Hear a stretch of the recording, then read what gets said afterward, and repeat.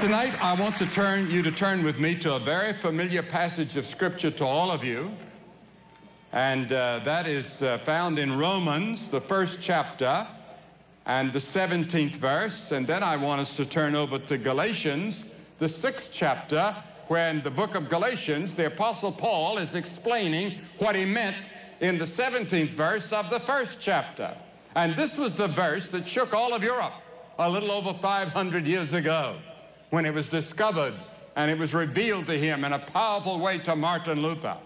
It was my privilege to speak in the 500th anniversary of the celebration of Martin Luther just a few years ago. And I preached in Wittenberg, and what a privilege that was for me. And here's the 6th chapter, first chapter of Romans, the 17th verse. And therein is the righteousness of God revealed from faith to faith. As it is written, the just shall live by faith. The just shall live by faith.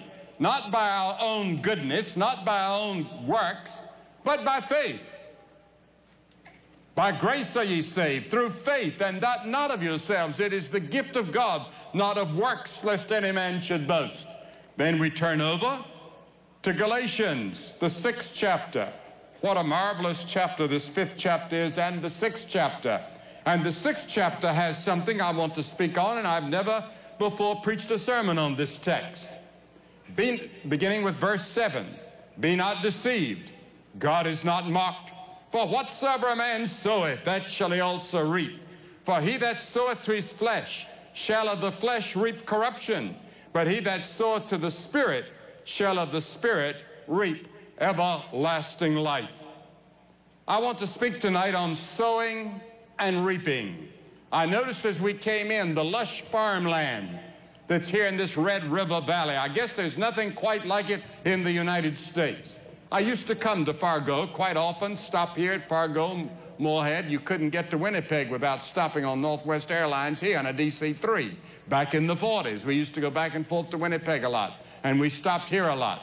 And I would see this country and often marveled at its lushness and congratulate you and your grandparents and parents that came here and settled here, because this has become one of the great areas of the entire United States. Time magazine 2 years ago said that there are 3 movies that are dealing with farms. One was Country with Jessica Lange, Places in the Heart with Sally Field. Then there was The River in the same year. We've been reading a great deal about the farm problems in America. I don't think they affect the Red River Valley, but they do affect other parts of America. I was born and reared on a farm, and I've read about families that have been losing their family farms, and I was reared on a family farm. And I remember the days back in the 20s and the 30s, back during the Depression, when my father would look for rain and we would pray for rain, and we raised wheat and barley and grain. We didn't have sugar beets, but we did raise other things that would be familiar to you. Then my father had what he called a truck farm, where he raised vegetables. And then we had dairy cattle, and we milked. And every morning from the time I was about 7 or 8, I had to get up at 3 o'clock and go milk cows. And when I was in high school, I milked 20 cows every morning before I went to school, and milked those same 20 when I came home from school. And so I knew a little bit about farm work. And Jesus is talking, the scriptures talk a great deal about farms and farming. Now today we've read a great deal about the suffering and the starvation in places like Ethiopia and Africa. Africa can't grow enough food. 25 of its 50 countries are on the edge of famine. And we have been doing what we can as an organization to try to help in supplying food for them. The scripture says that we're to love our neighbor as ourselves, and our neighbor is Africa. Our neighbor is Latin America. Our neighbor is Korea, where all the riots are taking place at the moment. The whole world has become a neighborhood without becoming a brotherhood, and that's one of the great problems. But we have a responsibility not only to the person that lives next door to us, not only to the people in our own congregation, not only to the people where we work, but to the people all over the world that have need, whatever their needs may be. It may be a moral need, it may be a physical need, or a spiritual need. Now, the newspapers a couple years ago were full of articles on biotechnology, and we were told that we were on the verge of producing mega cows as big as elephants who would yield a barrel of milk. I can't imagine my father ever having a cow that big. I can't imagine a cow that big giving that much milk, but that's what we're told. And we're developing grains that would make it possible, we're told, for United States farmers to produce 10 times as much cereal grains as we're now producing. Now, I believe that in the Bible, there are 5 laws in sowing and reaping. First, you must sow to reap. In China, 2,000 years old seed were taken from an ancient tomb, and they're sprouting today and growing tomatoes, even though they were sown 2,000 years ago. But it wasn't until they were sown that they could produce a crop for reaping. We have to sow to reap. Now in Hosea it says, sow to yourselves in righteousness. Think of it. Sow in goodness. Sow in righteousness. Reap in mercy. If you sow in righteousness, living a good life, putting your faith and your confidence in Christ, you are going to reap the mercy of God and the grace of God and salvation. For it is time, the scripture says, to seek the Lord till he come and rain righteousness upon you. Has righteousness rained upon you? Because unless you are clothed in the cloth of the righteousness of God, you'll never enter heaven. And that suit of clothes, or that dress of righteousness, was provided by the Lord Jesus Christ, who died on the cross for you. We have a cross on all of our churches, whatever our denomination may be. We agree on one thing, that the cross is the central fact of Christianity. And it's on the cross that Christ hung for our sins and died for us and provided for us a righteousness that you cannot provide for yourself. In Psalm 126:5 it says, they that sow in tears shall reap in joy. Our Lord Jesus Christ died on the cross in tears, as it were, so that we might have the joy of salvation. Now, if you want to become a lawyer or a doctor or a scientist or a professor, you have to spend years of study. You sow study and you reap professionally. There was a hillbilly from the South who felt lost at Times Square, New York. So he asked a young fellow with a long beard, how do you get to Carnegie Hall?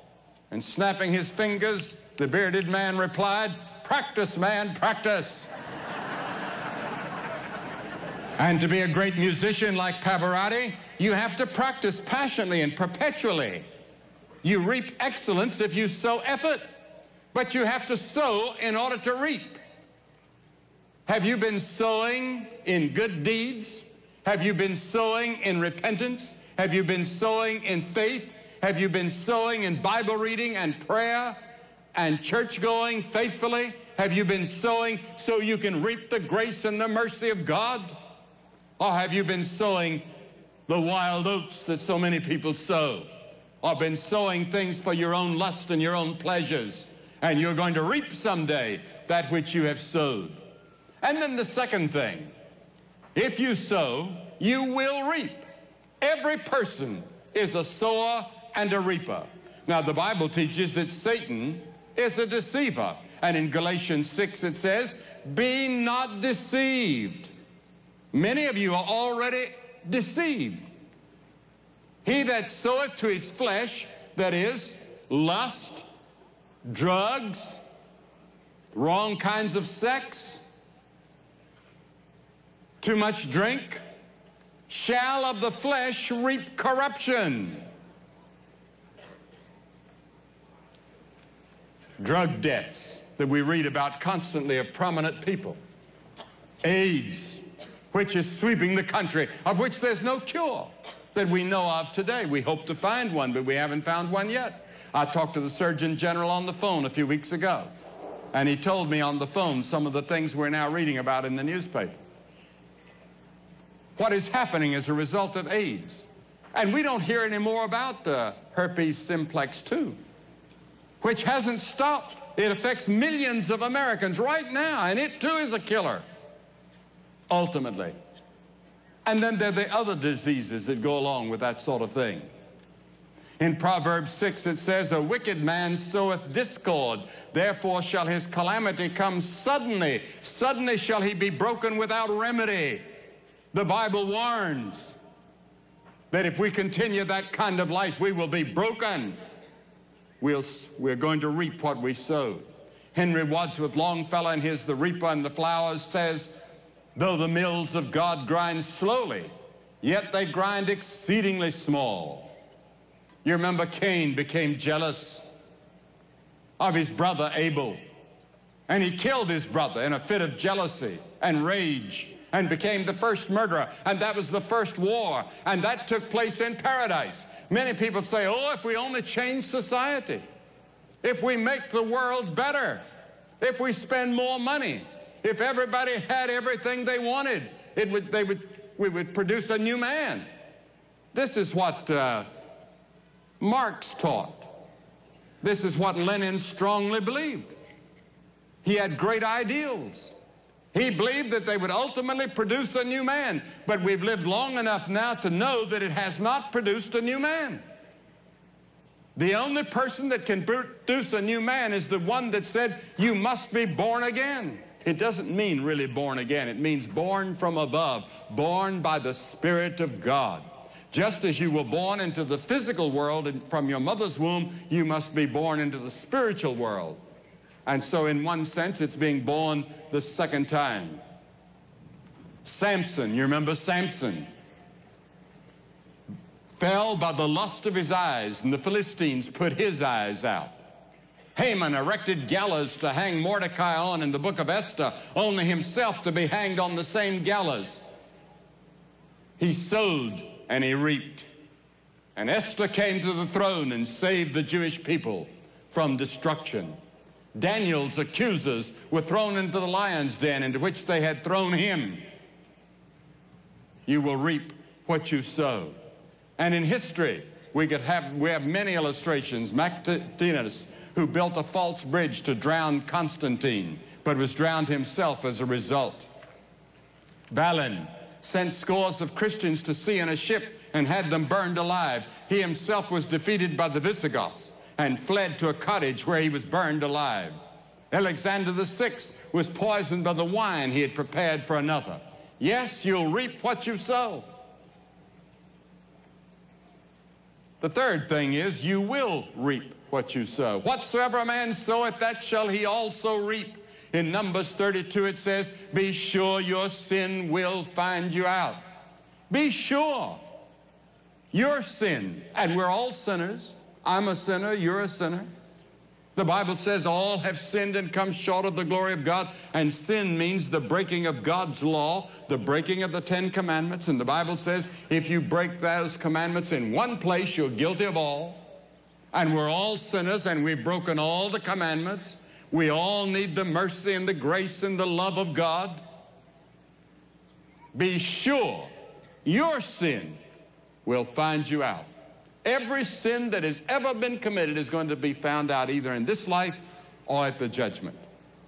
Somewhere, sometime, every little sin that you committed and every big sin will find you out. Because you remember the tapes back in Watergate days and what they did to a president? God has tapes, far more sophisticated. Not only does he record all of our actions, but all of our thoughts, all of our words, all of our intents are recorded. Today they have sophisticated listening devices in which I was told that a man can sit on a mountain across from where I live. I live in the mountains of North Carolina, and he can listen to what we're saying in our living room on the glass. And he'd be 2 or 3 miles away. We're told that conversations in Washington can be listened to by complicated devices, by ships that may be 15 or 20 miles out to sea. Now, if man can develop instruments like that, what about God? Or our uplinks to the satellites, then the downlinks instantaneously. within a matter of a hundredth of a second, it can come back to your screen and maybe coming from India or Japan or some other place. Now, what about God?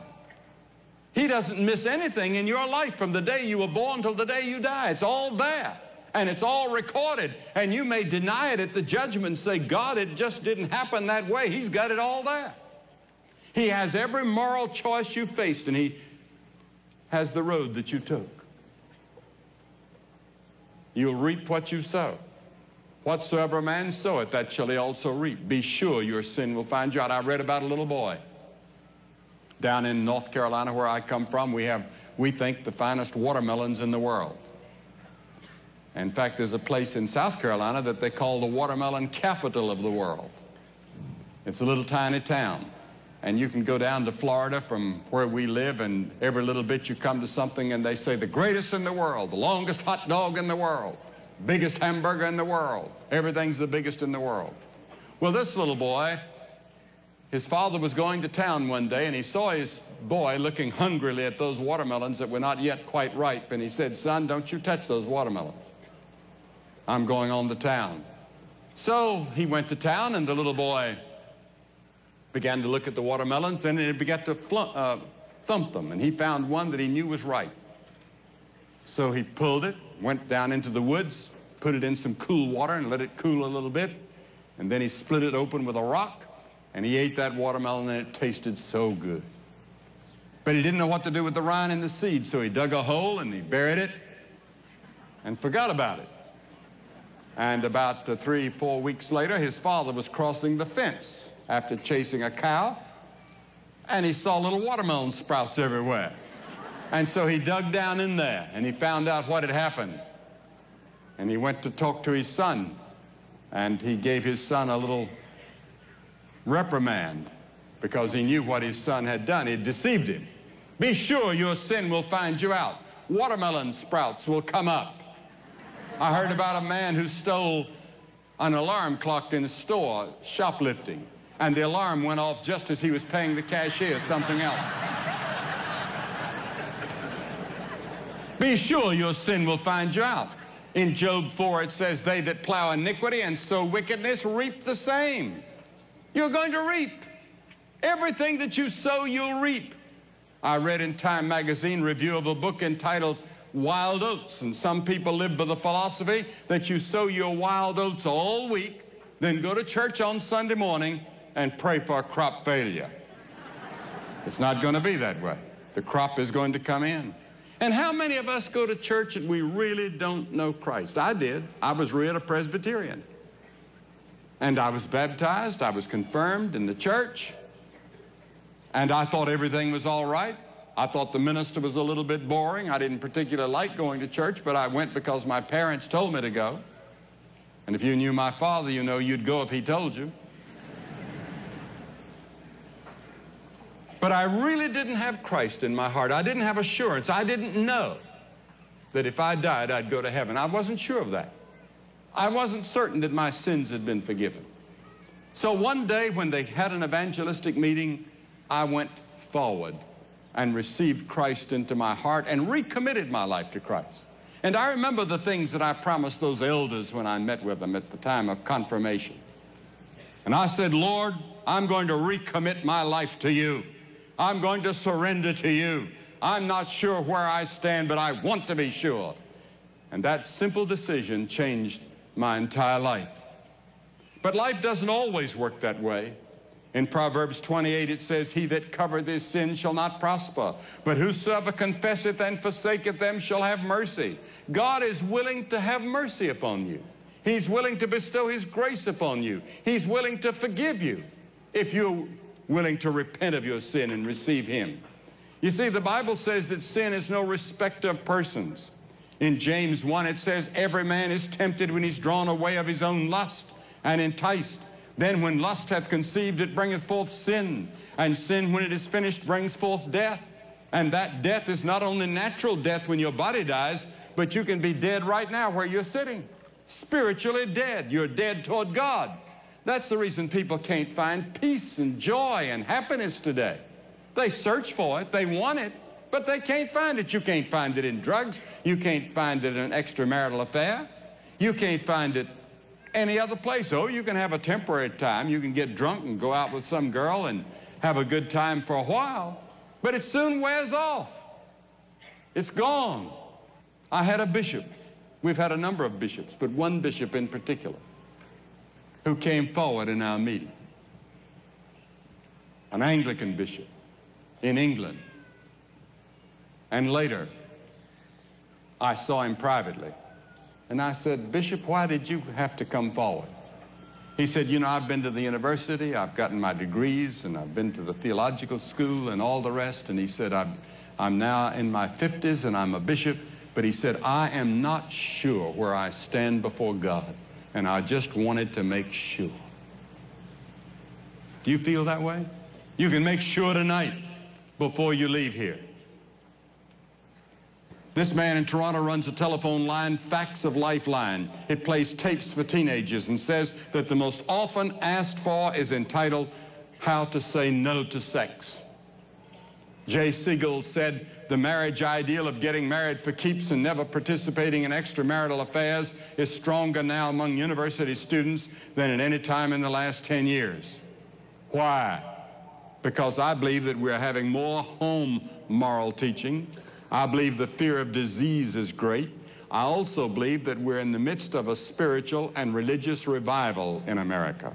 You may not think so by the headlines and the things that you read, but that may be one of the symptoms of a new religious interest in our country. And thank God for it, and let's hope that it continues." And then the fourth thing, the ignorance of what you are sowing won't keep you from reaping. Leviticus 19:19 says, "Thou shalt not sow thy field with mingled seed." The Bible teaches that when the good seed of the Word of God is sown, the devil comes along and sows tares. Jesus said you can sow or allow to be sowed in your life to the devil, and you'll reap hell. The devil for thousands of years has been issuing an invitation to hell to all of those who sow to the sins of the flesh, to those who permit Satan to sow tares in their lives. Come to Christ now. Give him your life. On the cross, Jesus Christ conquered Satan and hell and sin. And in 1 John 3:8 it says, "He that committeth sin is of the devil. For this purpose the Son of God was manifested, that he might destroy the works of the devil, so that we might live the life after Christ."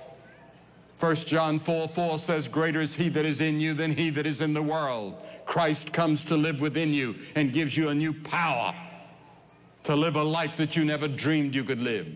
And he produces within you love and joy and peace and satisfaction and fulfillment that you never knew before. And he puts you on the right road, because Jesus said there are two roads of life, the broad road that leads to destruction and the narrow road that leads to life everlasting. And then fifthly and lastly, you will reap more than you sow. Hosea 8:7 says, "They have sown the wind and they shall reap the whirlwind." John 4:36 says, "He receiveth wages that reaps." Charles Reed wrote a century ago, "Sow an act and you reap a habit. Sow a habit and you reap a character. Sow a character and you reap a destiny." Lord Macaulay, the great historian, once wrote, "Old men reap." Someone was showing a clergyman through one of the prisons the other day in the East, and they saw an old man sitting there weeping. And they asked the warden, "What is he doing?" And the warden replied, "He's reaping." And that's where many of us are going. We're going to a place where we're going to reap. We've been sowing all these weeks and months and years, and we think we're getting by with it. Our conscience no longer bothers us. Why? Because the Bible teaches that you can harden your conscience. You can cause it to become dead. It no longer speaks. It's no longer an accurate guide for you. Come to Christ and he'll resensitize your conscience. You reap in your latter years often, even before you go into eternity. Currently, there are more people over 65 than there are teenagers in the United States. Did you know that? Several nursing homes, in a survey in People magazine, we're told that there are very few happy old people.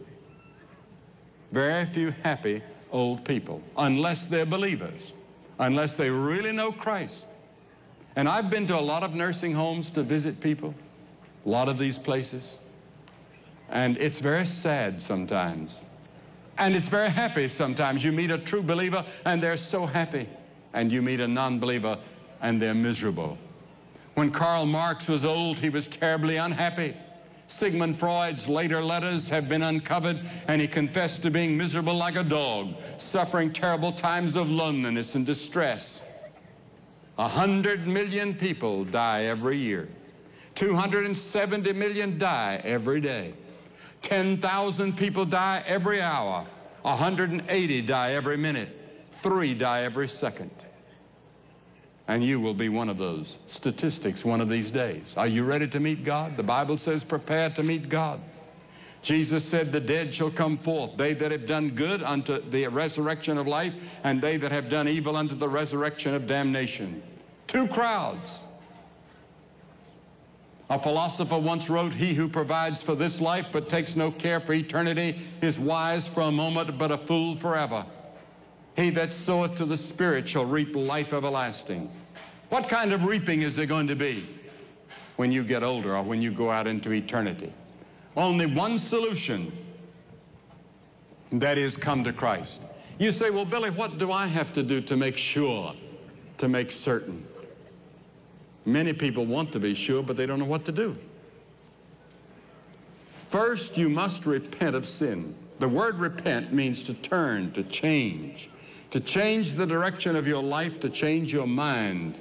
You change your mind about God, you change your mind about yourself and your need of God, and you go home ready to change the way you treat your wife or your husband or your parents or your children or your neighbors or the people you work with. You're ready for a change. Second, you put your total confidence and your total faith in Christ alone. You're not depending on anything else for your future salvation except the cross and the resurrection of Christ. For by the grace of God are you saved. The word grace means unmerited favor, something I don't deserve. Billy Graham doesn't deserve to go to heaven. I deserve to go to the judgment. I deserve hell. But I'm going to heaven by the grace of God, by Christ who died on the cross and said, my God, why hast thou forsaken me? And in that terrible moment, something happened that none of us really understands. God laid on him the sins of us all. Jesus became the great sin bearer. He died for us. Then he comes into our hearts and he gives us a power to do good works. And we go out with a burden for our neighbors, a burden for peace in the world, for a burden to help the hungry, to feed the poor, to help the poor. That's our responsibility as believers. But we don't have the power to do the things we ought to do or to live the life we ought to do.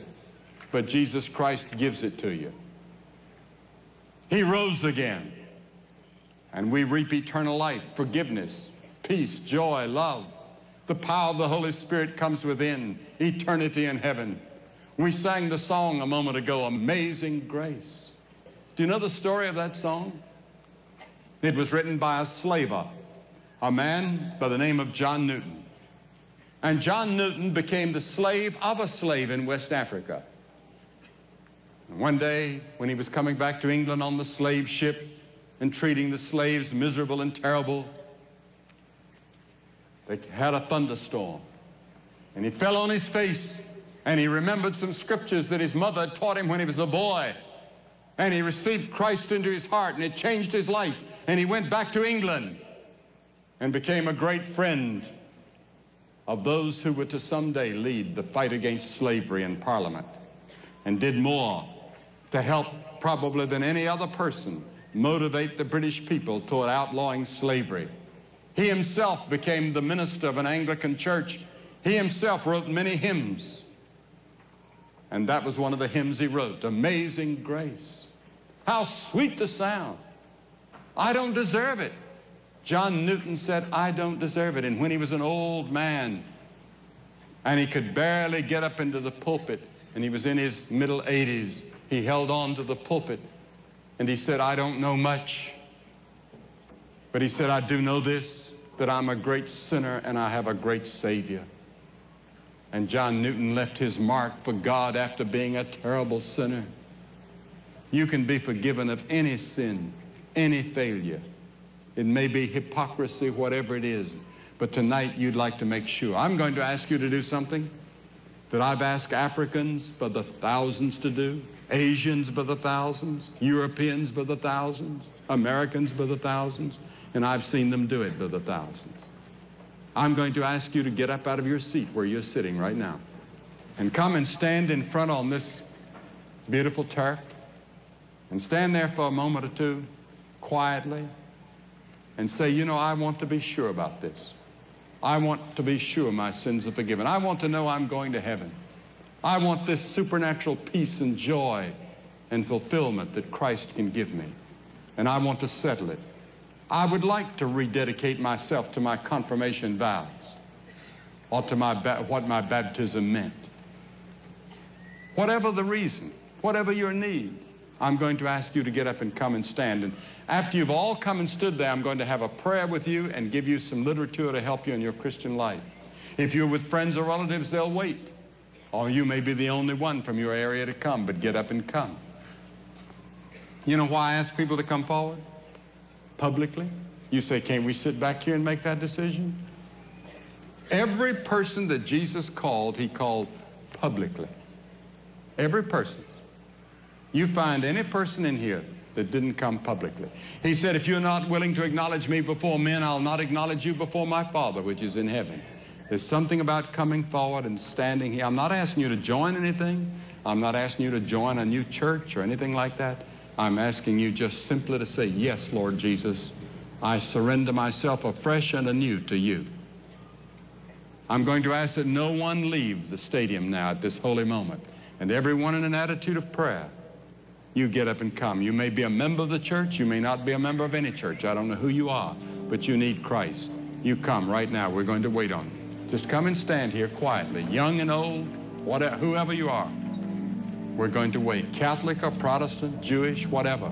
You come and stand here and say yes and make sure of your relationship to Christ. And you may be in the choir, or you may just be somebody that wandered in, but God is speaking to you. You come. Just stand here in front behind those cameras there, or around here, or right in here. We're going to wait on you. Quickly. Bring somebody with you.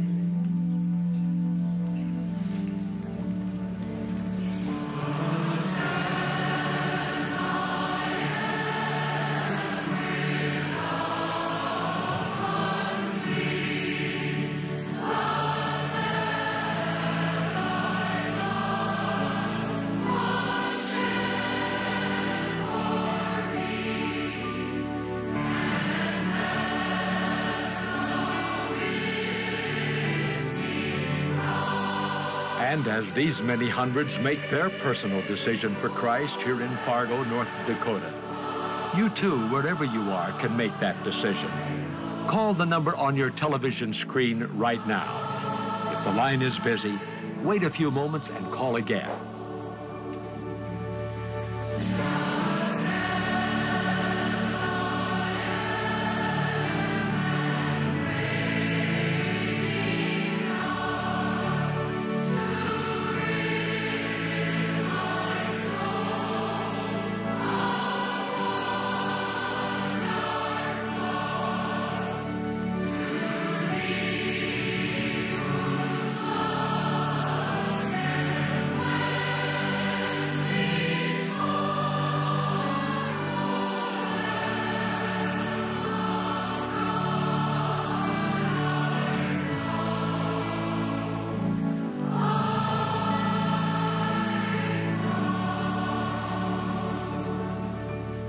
I want to say a word to you that have been watching on television. You've been watching from other parts of the country and other parts of other countries. And you see people coming here in Fargo, Moorhead City, Fargo, North Dakota, Moorhead City, Minnesota, and other parts of this great Midwestern area. or Northern Plains area, whatever area we want to call it, and you see them coming to make their commitment, you can make your commitment where you are, in your hotel room, or in your bedroom, or in your living room, or with your family. Make your surrender to Christ now and say, Lord, I need you. Come into my heart. Forgive my sin. Give me assurance of my own faith. Now, it's my prayer and hope that next Sunday you will go to church. God bless you. There is still time for you to make your decision for Christ. Just call the number on your screen and talk with one of our counselors. They do want to help you. If the lines are busy, write the number down and make the call later. This could well be one of the most important telephone calls you could ever make.